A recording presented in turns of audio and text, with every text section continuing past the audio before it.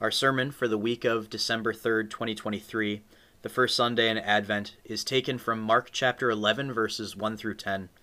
And the sermon theme is New Church Year, Same King. From Mark chapter 11. As they approached Jerusalem at Bethphage and Bethany on the Mount of Olives, he sent two of his disciples and told them, "Go into the village ahead of you. As soon as you enter it, you will find a colt tied there, on which no one has ever sat. Untie it and bring it here. If anyone asks you, 'Why are you doing this?' say, 'The Lord needs it, and he will send it back here without delay.'" They left and found a colt on the street, tied at a door, and they untied it. Some who were standing there asked them, "What are you doing, untying that colt?" The disciples answered them just as Jesus had instructed them, and the man let them go. They brought the colt to Jesus, threw their garments on it, and Jesus sat on it. Many people spread their garments on the road. Others spread branches that they had cut from the fields. Those who went in front and those who followed were crying out, "Hosanna! Blessed is he who comes in the name of the Lord. Blessed is the coming kingdom of our father David. Hosanna in the highest." The word of the Lord. Today marks the beginning of a new church year. And that means that we've entered into the Advent season, the preparation for Christ's coming. Our churches get busy around the Christmas season. We put up special decorations all over church. We put up flowers that we don't normally have, and we engage in more projects to serve our members and to serve our community. Each year, we begin anew and get ready for that special day. But some things just don't change. And one of those unchanging things is our King, Jesus. But has our worship gotten stale? And if so, is it because Jesus has gotten old and outdated? If you've ever felt that way, let's go to God's Word to explore more about who our King is. St. Mark captures the same scene that the other three gospel writers do, Jesus' triumphal entry into Jerusalem. And Mark gives us some indication of how our King comes. He comes humbly. We know it as we think about the Christmas account. Jesus is born far away from home in a little hick town in the feeding trough of a first-century barn. He's born to parents who certainly caught some side-eye from anyone who heard that they had not broken the sixth commandment with each other, but that the child that she had conceived was from God. And even his first visitors scream humble. It's lowly, poor, and unbathed shepherds who are the first ones to come and see the newborn Savior. Some of you may claim humble births, but none of you were born in a shack surrounded by homeless men and smelly animals. But this humility doesn't change, even at the end of his life. Here he is, 5 days before his death on the cross, and he's riding into Jerusalem on the back of a donkey. And at that time, donkeys were viewed pretty similarly to how they are today. They're the poor man's horse. A true king should have been riding in on a glistening stallion. And unbeknownst to anyone but Jesus, this march into Jerusalem, it's a death march. He's riding to his crucifixion, and he knows it, but he goes anyway. This is lowly. This is not how you'd expect the King of creation to enter into the town God had made the capital of his people for generations past. But how humbly does he really come? We spend all this time talking about what the scene looks like on Palm Sunday or what the scene looks like on Christmas, but do we spend as much time grappling with what's happening here? Hundreds of years before Jesus, the prophet Zechariah had this to write: "Rejoice greatly, daughter of Zion. Shout, daughter of Jerusalem. Look, your king is coming to you. He is righteous and brings salvation. He is humble and is riding on a donkey, on a colt, the foal of a donkey." This donkey rider isn't simply a wise teacher or some political agitator. He's the king long foretold. And look at how the people will welcome him. These are some of the same things that people would do for the king when he comes, when he returns home from war, laying their coats in his paths and singing his praises with their shouts. Look at the outside packaging and you'll see humility and you'll see weakness. But dig deeper and you'll find the king who comes in power. We know what his coming at Christmas means. It's God taking the central role in human history to alter our trajectory from hell to heaven. It's the Savior becoming man to set us free. And we know what his entrance into Jerusalem means too. It means he's ready to fight the final battle against our greatest foe. It means he knows what will look like a loss is actually going to be the greatest victory in all of human history. Throughout his ministry, he's determined to save. He's always venturing toward Jerusalem. And here he is, finishing the work forever. Our king, he's not old. He's not outdated. In fact, the work he comes to do to rescue the world from sin and offer free and lasting forgiveness, this is just as important now as it's ever been. But if the problem isn't the king who comes, then we have to start looking at our praise for the king. And what better way to evaluate our praise than to look at the praise of those who celebrated Jesus' entrance into Jerusalem? Some of the people put their coats in the road to give Jesus a clean path up to Jerusalem. And Mark tells us that there were still others who cut down palm branches and spread them on the road. This is respect. This is adoration. But what they have to say tells us even more. Hosanna! Blessed is he who comes in the name of the Lord. Blessed is the coming kingdom of our father David. Hosanna in the highest. That word Hosanna, it means help us, we pray, or save us, we pray.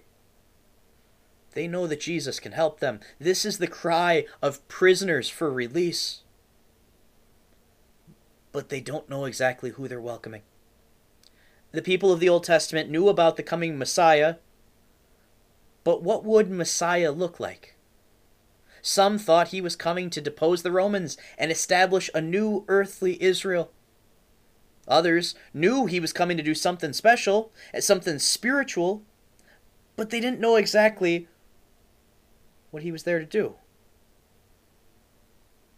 They didn't know what he would do, but they knew he was from God. And their praises were beautiful because they knew that he was the Lord, that he was the Savior, that he was Messiah. But they didn't know what he was Lord of. How do our praises look? Unlike them, we know exactly who it is that we welcome. This is Jesus. This is the one we worship endlessly. He's our Savior. We know better than them. Yet, don't our praises become so much more lackluster than theirs? Maybe our praise loses some juice as our King doesn't line up with our expectations. The question that plagued the citizens of Jerusalem welcoming Jesus is the same question that plagues us too. What is Messiah? Some expect him to be a philosopher, to lay out the optimal life. Do we sometimes fall into that habit of thinking that if we follow Jesus, then our lives are going to be free from hardship? Others expect Jesus to be a made-to-order Savior. They expect him to fix whatever problems they're going through in their lives right now, whatever they deem most important. If they have stress, they expect Jesus to give them complete escape. If they have some damaged relationship, they expect Jesus to change the other person so that their relationship can be right again. We too can lose our zeal for Jesus when we make him into a genie that needs to grant all of our certainly not selfish and always well thought out wishes.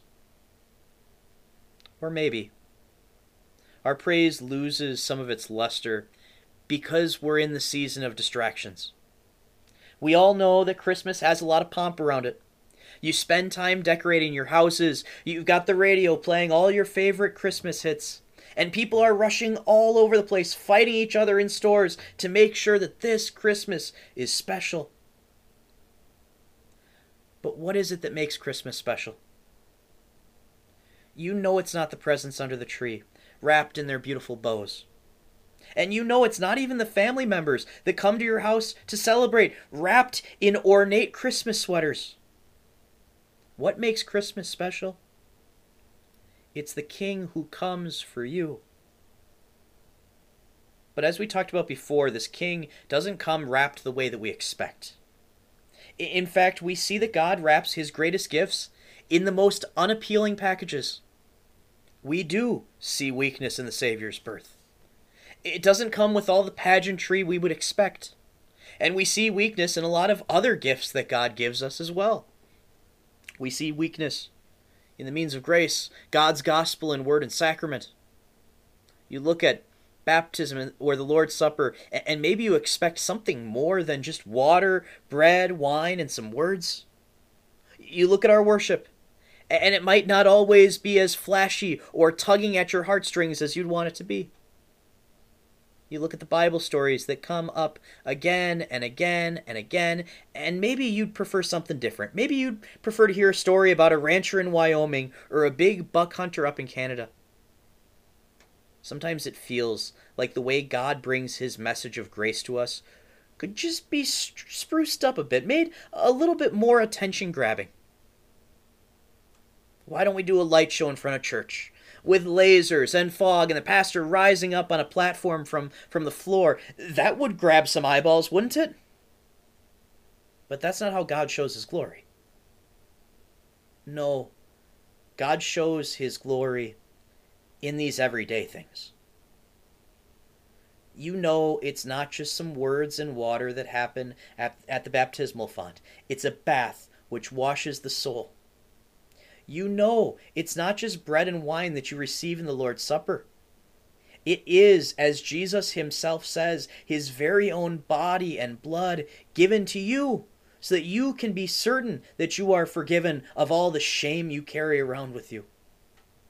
And it's not just a boring old worship service.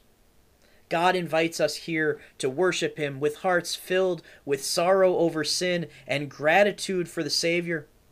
Worshipping by repeating God's word and promises back to him again and again in prayer and song.